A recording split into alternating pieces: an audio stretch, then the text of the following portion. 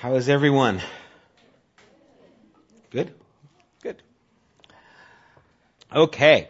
We are in Ephesians. We're in Ephesians chapter 4. We're continuing our series called Vision through this book. And again, the reason this is called Vision is because what Paul is trying to do is help us to see really the transforming power that is in Christ that has taken place as we belong to Jesus. Keep in mind, even as we start going through this passage today, we're going to be going from verses 25 to the end of the chapter. Keep in mind that Paul is talking to those who are now followers of Jesus. He's not talking about people who are outside of the faith. He's talking to those who are Christian.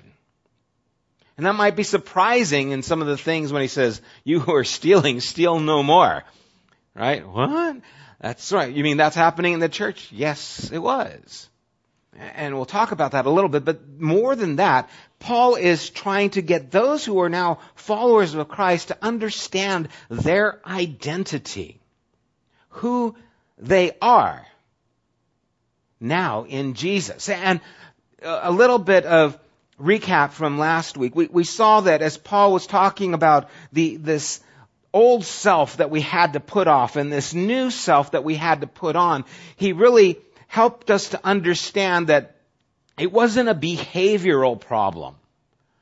It wasn't just that those people or we used to just do the wrong things and now we have to do the right things. He actually starts off by saying it was in the futility of their minds in verse 17. It was in an improper way of thinking. The idea of the Gentiles and the futility of their minds is an unaware life from God. A life that is detached from the reality of God. A life that is all about self and about indulging themselves in these things. And that's a futility of mind. And then he goes on and he says what we need to do is learn Christ.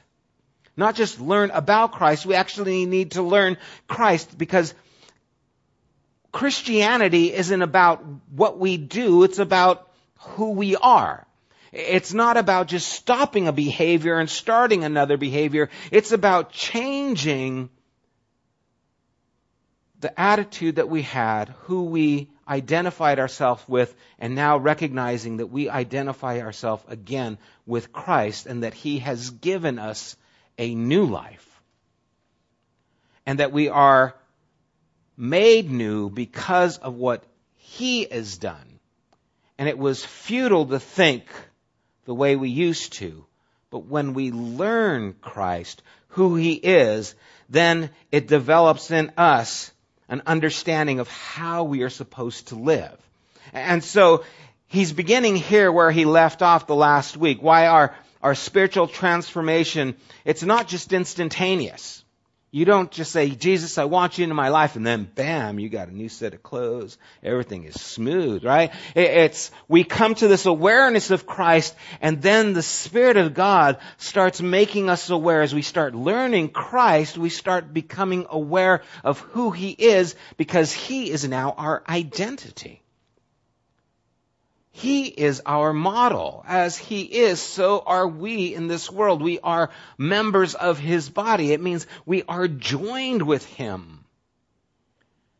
And so we are in this awareness now that I have this new life. I need to put off the things that I was doing, put on this new way of life. And we are tugged by the gravity of these two potential selves. This old life and this new life.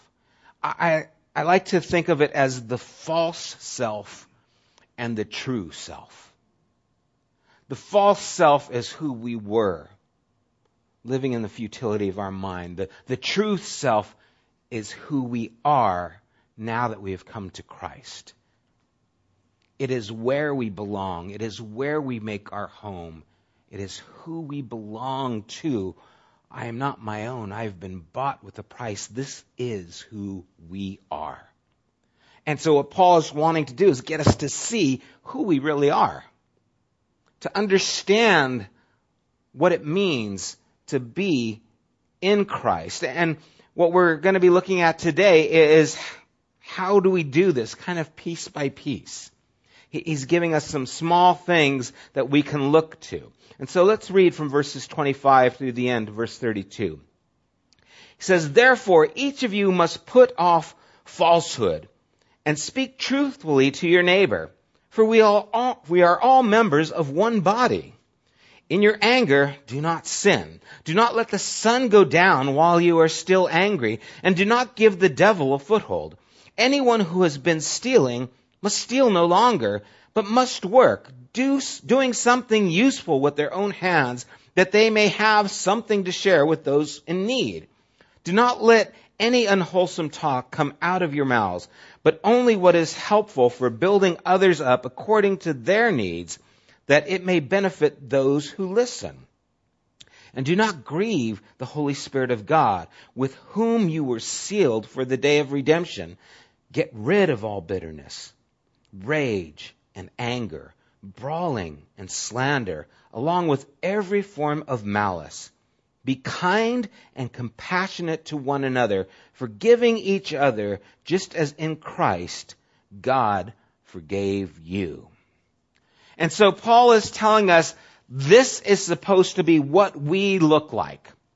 This new self, the true self. This is what the true self looks like. And it's very similar to what we're going to see in chapter 6 when he tells us that we are to put on the whole armor of God. And we start seeing that really these things are character issues.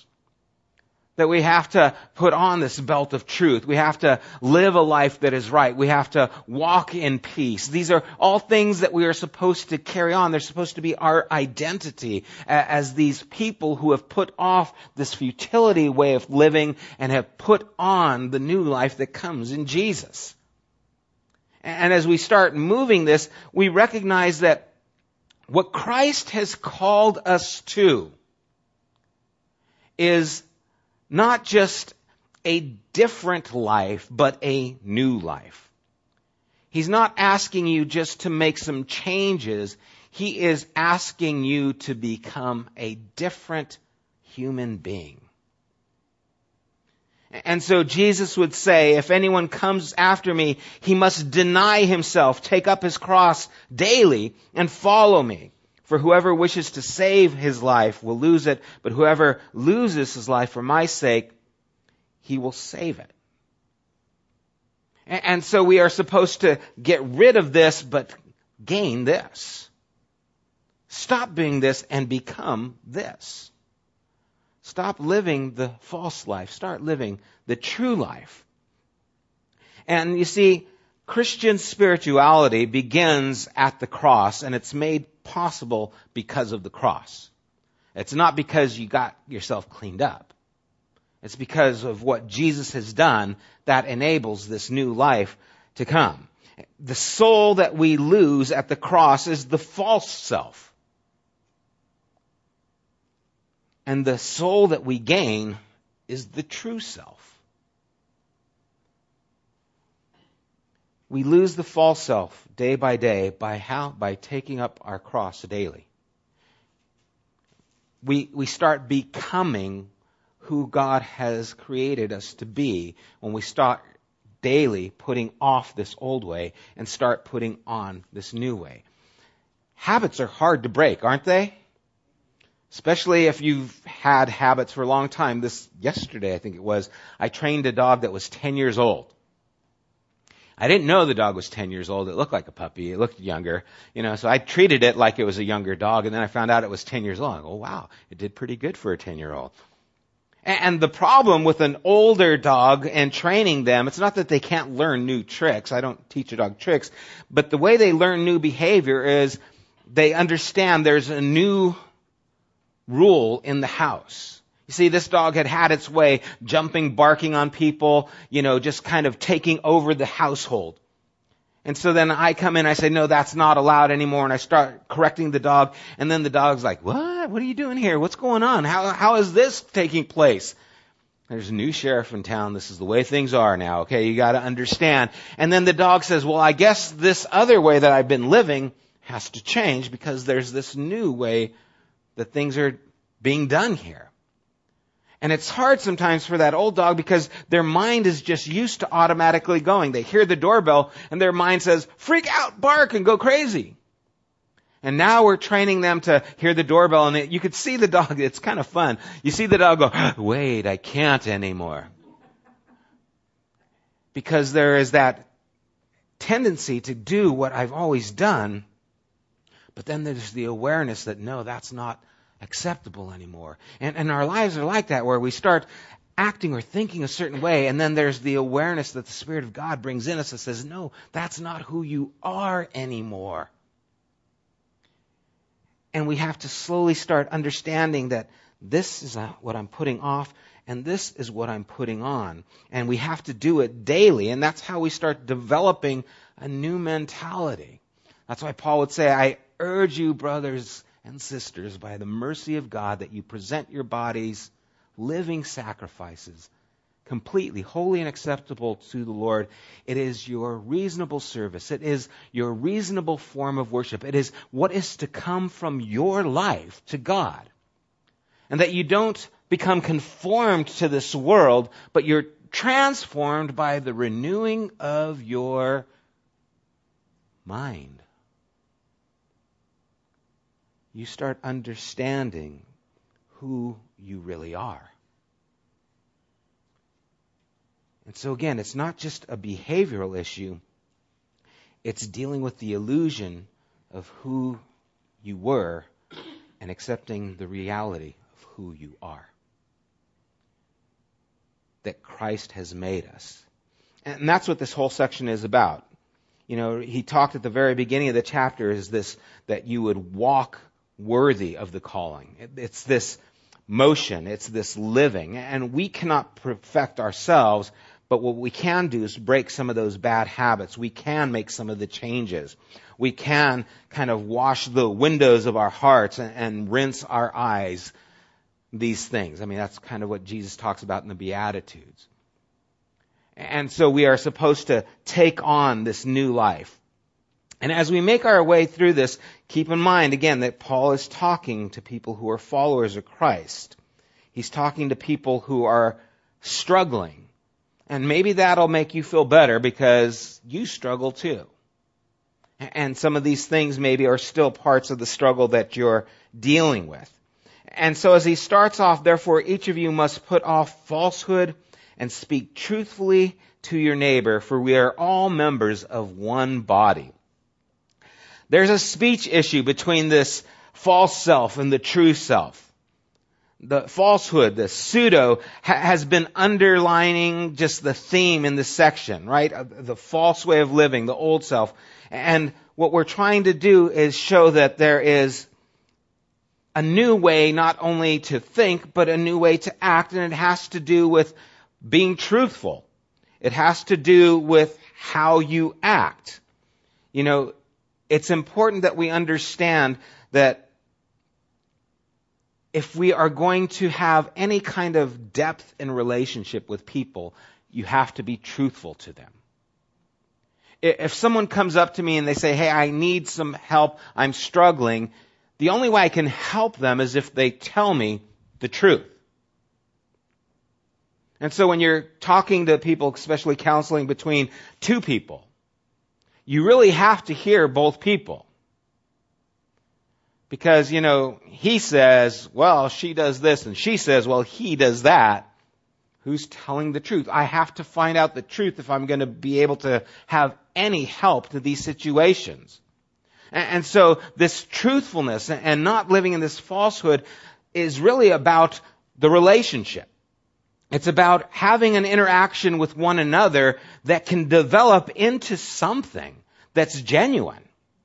Because if we go around pretending, if we go around acting as if we are someone we're not, then people will never get to know who we really are, and the church never becomes what it really is meant to be, a community. What happens is we start to becoming these people who give these false impressions.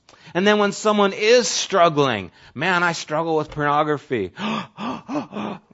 Everyone's ashamed. Why? Because they don't want to admit that they're struggling. Man, I have a hard time with anger.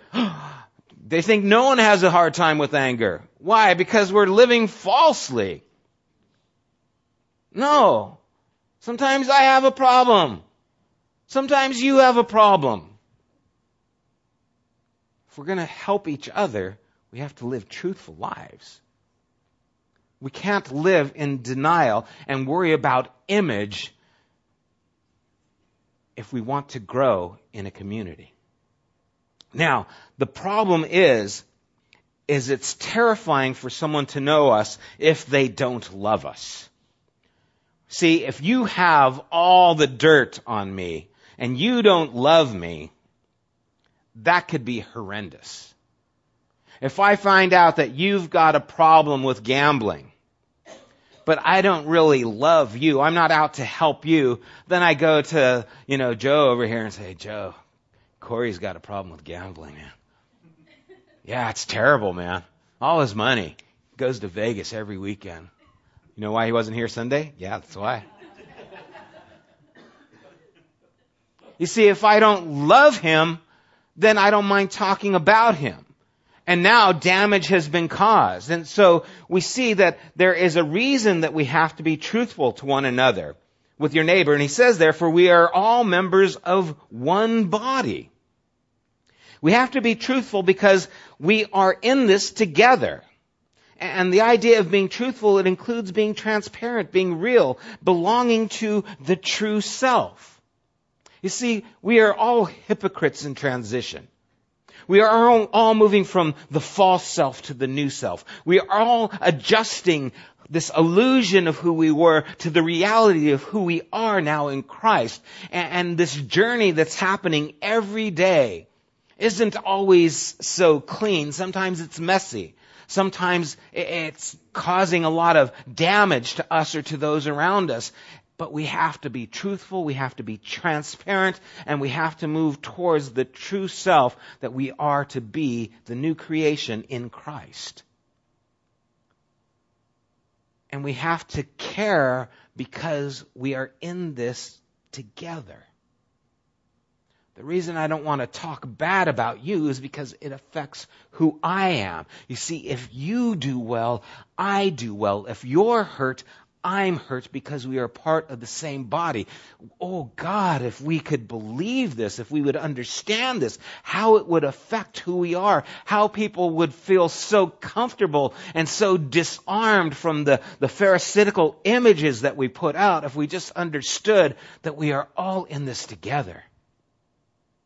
And we're all moving from the false to the true. We're all putting off the old and putting on the new. And we are all on this journey together.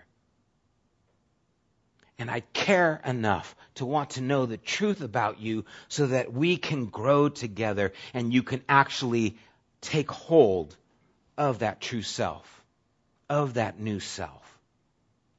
And that I can be of service to you and you can be of service to me, that we could help each other. See, we were already told to speak the truth in verse 15, but this time Paul provides a reason. Because we are in it together, we belong to each other. We must be real through and through. For spiritual community to function in good health, there has to be the safety of transparency. There has to be the safety of understanding that what's wanted is restoration. And for this to take place, he moves on because there has to be self-discipline. And he tells us that in your anger, do not sin, do not let the sun go down while you are still angry. So be angry is not a command or an inevitability, but that does not mean your anger is foreign to this true self. Was Jesus ever angry? Yeah. He got real ticked off. Remember in the temple, he kicked them all out, made a whip, threw the tables over. Jesus got angry. So anger is not the problem. It's moving for the place where anger now becomes something that pushes you to a place where you're in contradiction to who God is and the will of God and the character of God. You see, God was angry, and that's why Jesus was angry. What were they doing? They were hindering people from coming to worship. My Father's house shall be a house of prayer. You've made it a den of thieves. You have made it difficult for those who want to come to God, and God was angry. How do we know God was angry? Because Jesus was angry. And Jesus shows us the heart of God.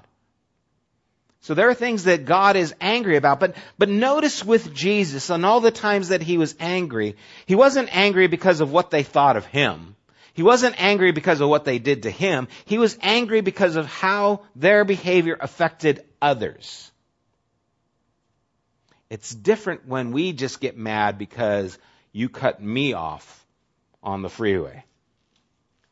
It's different when our anger is self-serving.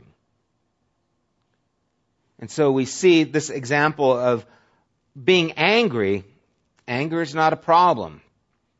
The old self and the new self is that the new self, when anger comes, it still resists sin.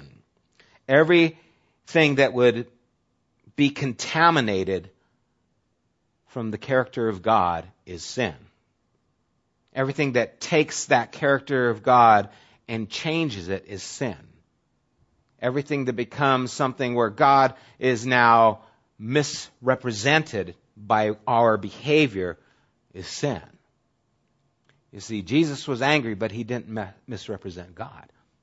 And so that's kind of where we're supposed to be, when that understanding that sometimes anger is the appropriate response to a situation.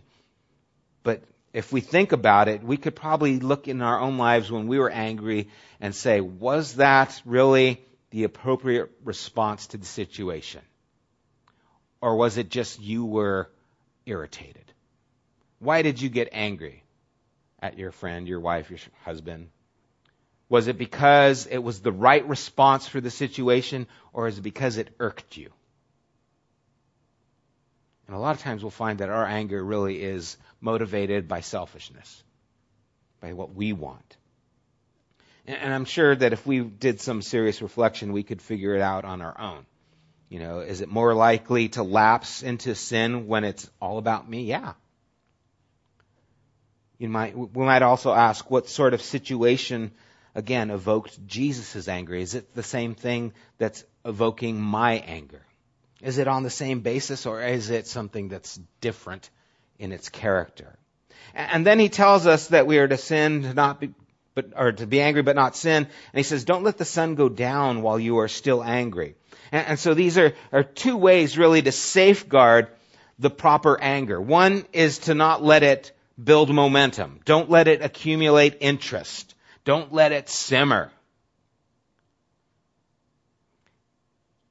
When you are upset with someone, and I know this from experience, when I'm angry at a situation and I don't deal with it, but I hold on to that anger, it starts to gain momentum. My mind starts to rehearse this anger. I start to think of ways to get back. I start to think of a way that's spiteful or vengeful. Oh, you know what would be great is if they did this and I could do this. And I start to scheme in my mind. I know you guys don't do this, but I do.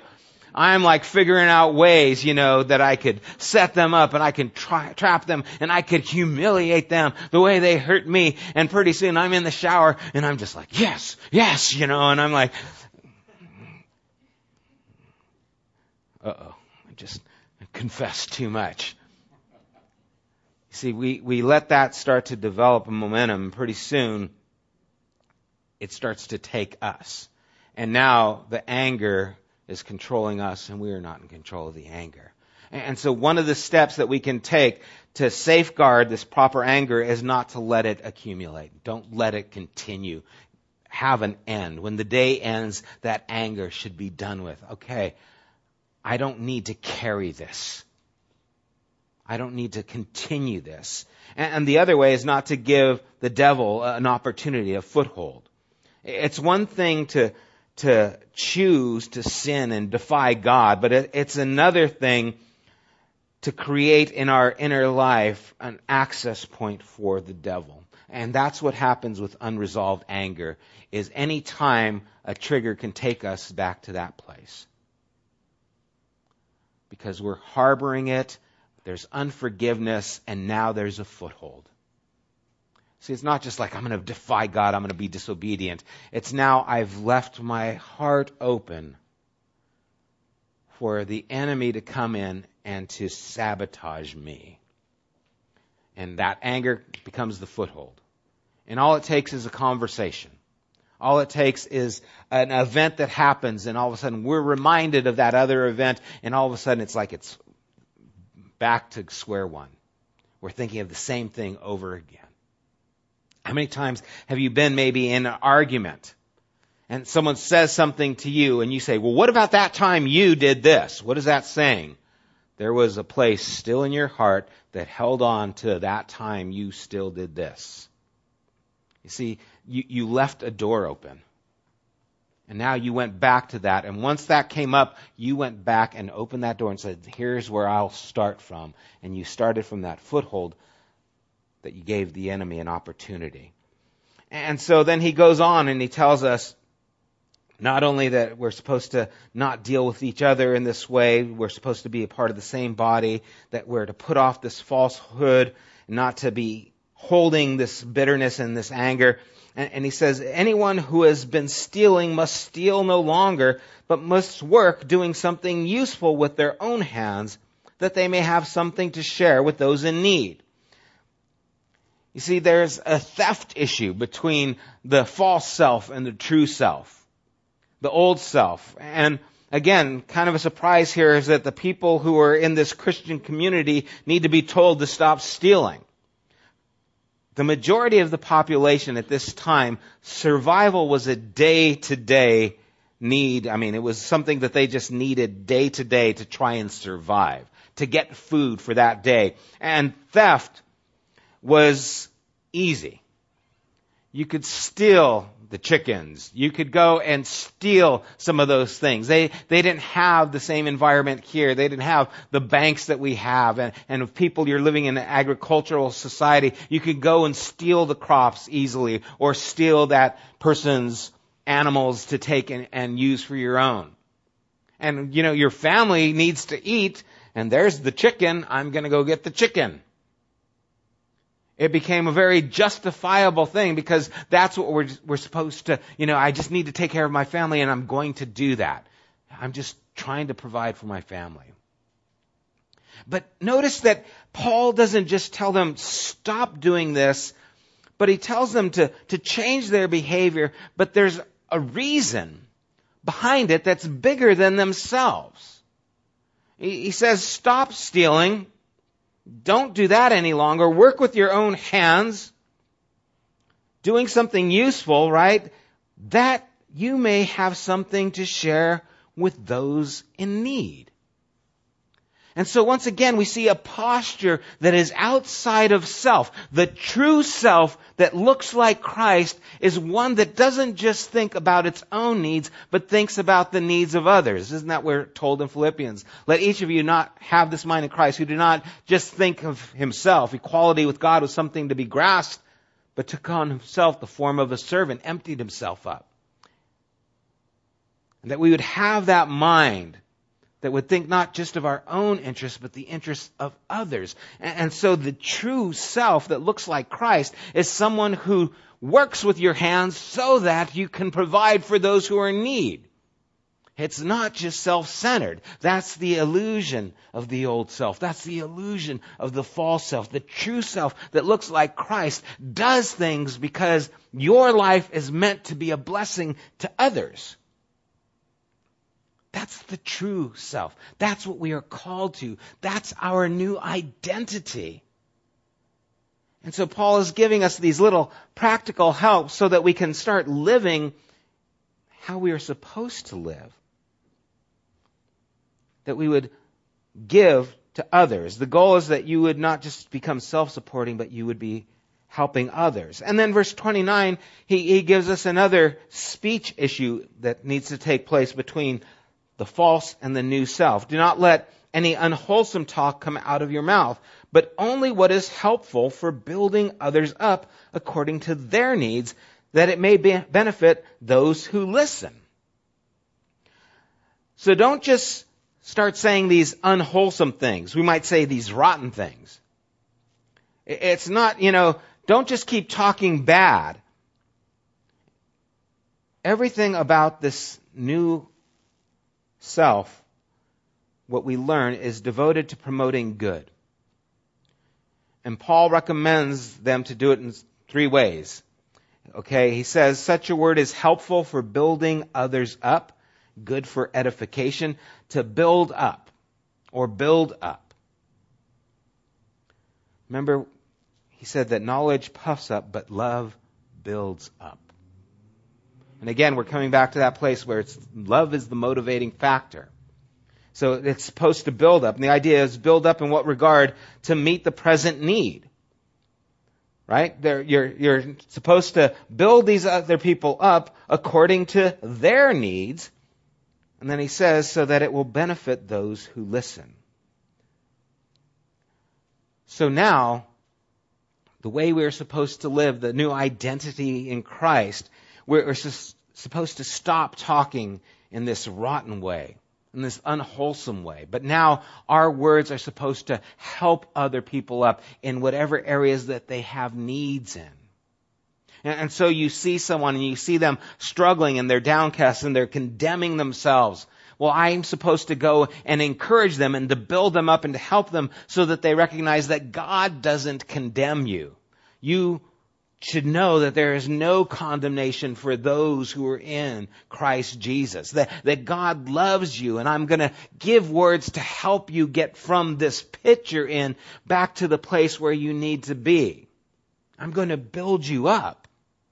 I'm going to bring you out of that place so it benefits you. The grace is given when it's needed. And this is, again, part of our identity. Changing the attitudes that we have and the things that we do and the things that we say. In verse 30, he says, and do not grieve the Holy Spirit of God, with whom you were sealed for the day of redemption. There are uniquely spiritual issues between this old and this new. And until now, the issues that Paul has raised has been either a social or a personal issue. But this one directly affects our relationship with God himself. And Paul might be referring to everything negative in the list that he has just mentioned here. It's not maybe all that he's talking about. That could include more. But what an amazing thought that God would allow himself to be affected by us. That we can grieve the Spirit of God is a little bit frightening. It's a little mind-boggling to think that what I do has an effect on how God feels, for lack of a better word. That the way the Spirit would want to express this is that it grieves me. And, the only way I can understand that is when I'm grieved. And I think of, things that have happened maybe with my children. They've done something that has grieved me, that has hurt me. And I think of how that feels and why I grieve. Usually it's because they've done something, their behavior has been in such a way that it makes them less. And that now people will see them less. It grieves my heart. And so that's really what we're dealing with here is all these things that you're doing. If you continue to steal, if you continue to speak unwholesome, if you continue in this way of illusion in this old self, it grieves God because you are less than what He wants you to be and has made you in Christ. You are holding on to something that is less, not something that is more. You are neglecting who you are. That's not how I've raised you, I might say to my kids, and God would say to us, that's not how I've raised you. That's not what I've called you to. I've called you to more, and you're holding on to less, and it's grieving me. It actually hurts. I don't fully understand what this means, but the implications are powerful. First of all, it's showing the dynamic relationship that we're to have with a living God who cares so much about us and loves us so deeply that what we do affects Him. That's incredible, because that works in the negative and in the positive. Well done, my good and faithful servant. Enter into the joy. You see, God can take pleasure in us just as He can be grieved by us. And with all of these negative things, Paul is trying to push them to a positive. So it's not just stop doing this, stop doing this. It's stop doing this in order that you can do this. Stop doing this so that you can build up, so that you can edify. Stop stealing so that you can provide for others. Stop grieving the Holy Spirit, because we are meant to live in a dynamic relationship with the living God that is an evidence to the world around us. And we are in relationship with God. And he tells us there is more that we have to deal with. Verse 31, he says, get rid of all bitterness, rage, anger, brawling, and slander, along with every form of malice. These are other anger issues between who we were and who we are. Other pieces of that old self, the false self, that need to be put away. Bitterness, it has to do with resentment. Allowing a complaint to simmer. And just putting it on the back burner. And it just stays there. And bitterness is like poison. It just poisons our soul. And we can't let go of it. And we hold on to it. And so many relationships, so many marriages are... This is the downfall of them, is bitterness. Not being able to let go. Not being able to forgive. And it just stays there, and it simmers and it simmers and it simmers. And so we need to put this aside. We need to get rid of this. Talks about rage, that sudden explosive outburst.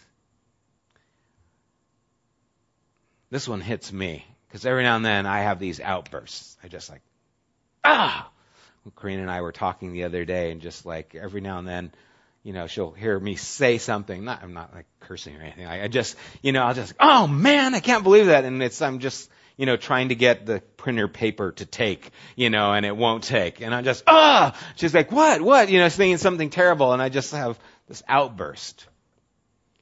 It's this carbon paper. It won't get taken in by the printer. And so it frustrates me to no end.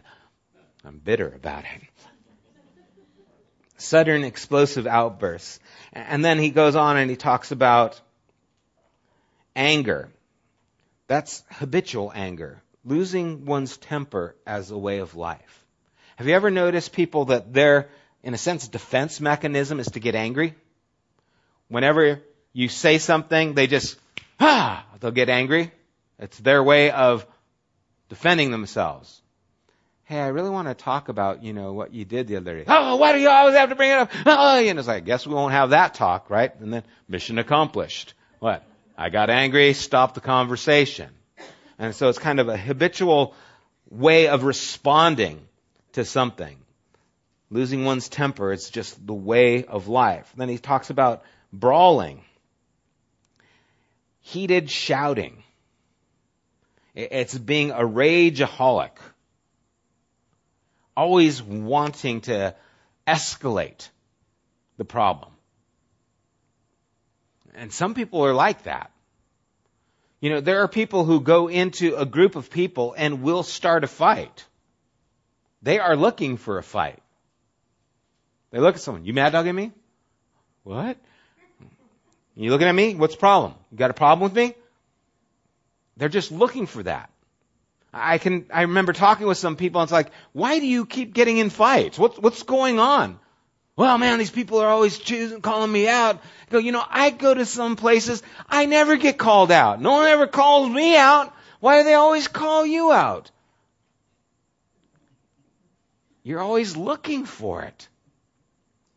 You're a brawler.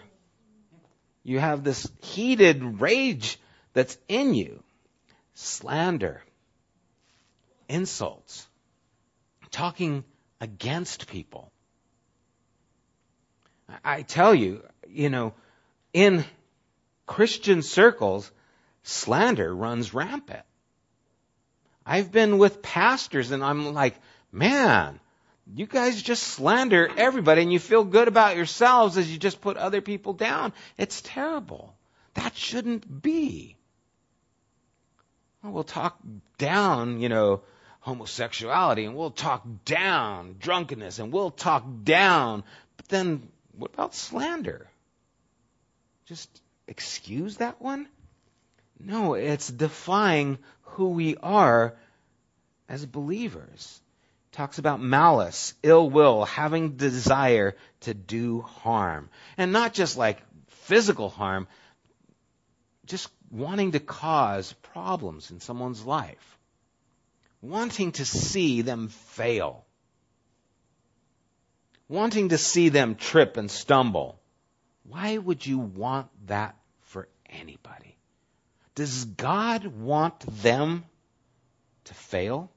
Does God want them to be injured? Does God want them, or does God want them to be restored? Maybe that person did something wrong. Maybe they need to repent of a situation. But you see, God wants restoration. Do you want that? Or do you want vengeance? Do you want to see them get their just rewards? Well, where do we find the inspiration, the power to forgive those who had wronged us? We get it from the cross.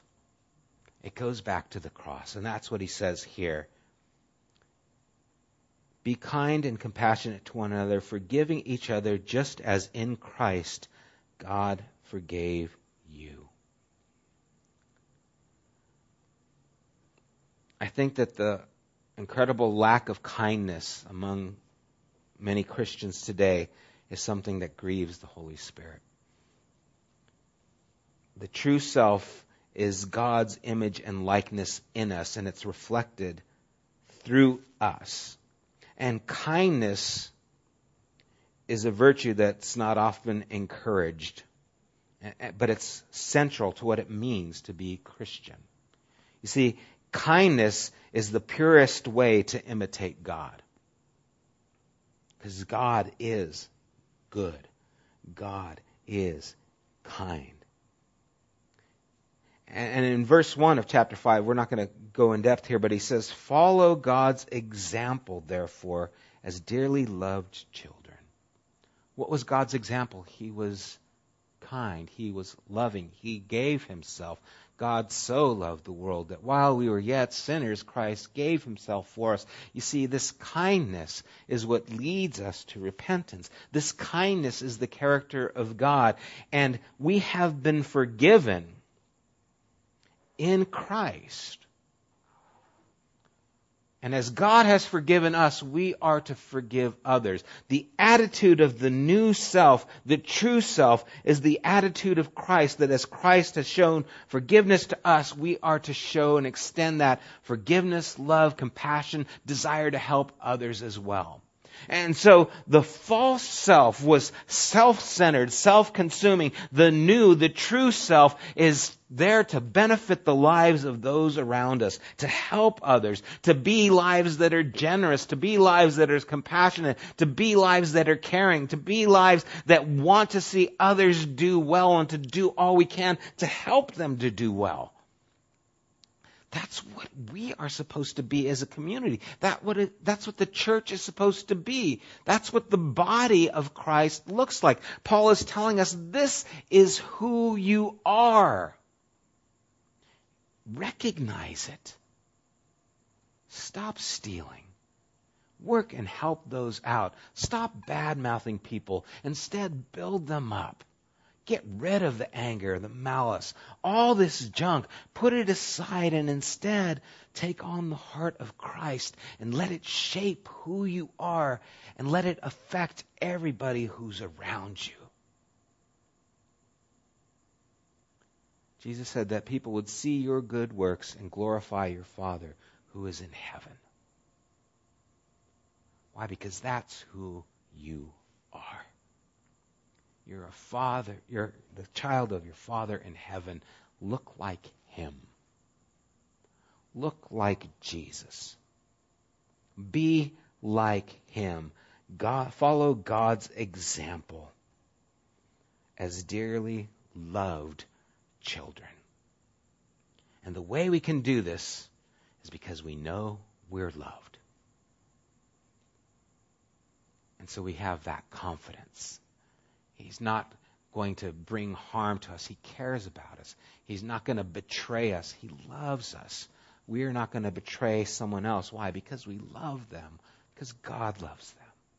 And this is to be our character. As Paul just moves down this list, he alternates kind of between the community and the individual. And that's kind of our daily struggle. We have to deal with who we are, and then we have to deal with who we are as a community. I have to deal with who I am as an individual with my relationship with God, and I have to deal with how I am with other people, because we don't live in a vacuum. So Jesus would say, love the Lord your God with all your heart, mind, soul, and strength, and love your neighbor as yourself, because they're together. You have to deal with who you are as an individual, but we have to deal with who we are in a community. Community prevents me from thinking rules don't apply to me. I have to live here. They do apply to me. I have to conduct myself well. Why? Because it affects other people. We can often do more by correcting our own faults than trying to correct others. But so many times we see that we're just all about trying to fix other people's problems and ignoring our own. We might ask God if he wants us to work on any of these things in particular. Are there any points that maybe stood out to you in this list? Yeah, that malice is mine. Yeah, that anger is mine. Oh, yeah, that's mine. I really need to work on that. And I encourage all of us to memorize verse 32. Be kind and compassionate to one another, forgiving each other, just as in Christ God forgave you. Let that be an anthem in your soul of how you interact with everyone around you. Because that is what's necessary for us. This true self. That is our anthem. So may we walk in that way. Let's pray. Father, many of us have lived so long in this false self that we think it's who we are. That we live in the shadow of the condemnation of where we were, and we can't even forgive ourselves. And we think that we are subject to that old self. And God, we are failing to recognize who we are in Christ. Lord, we are not believing the truth that the same Spirit that raised Jesus from the dead can bring life to our mortal bodies, can give us victory over the old self. And now what we need to do, Lord, is start putting into practice these things, to change the way we think, to not live in the futility of our minds, but to learn Christ, to imitate you, to start developing new behavior. And instead of just getting rid of things, we are to get rid of things and fill them with other things. We are to get rid of the theft, and we are to become generous. We are to get rid of the slander, and we are supposed to encourage. We are to get rid of these old things and enter into the dynamic relationship with you. We are to stop grieving you and actually start pleasing you. And Lord, may we fill the vacuum of our lives with these good things. And may we always hold on to the understanding that you love us and that you have done all that you have done on the cross so that we can live in this life. God, the cross is our new identity. The cross is our new life. We can do these things because of what you have already done for us.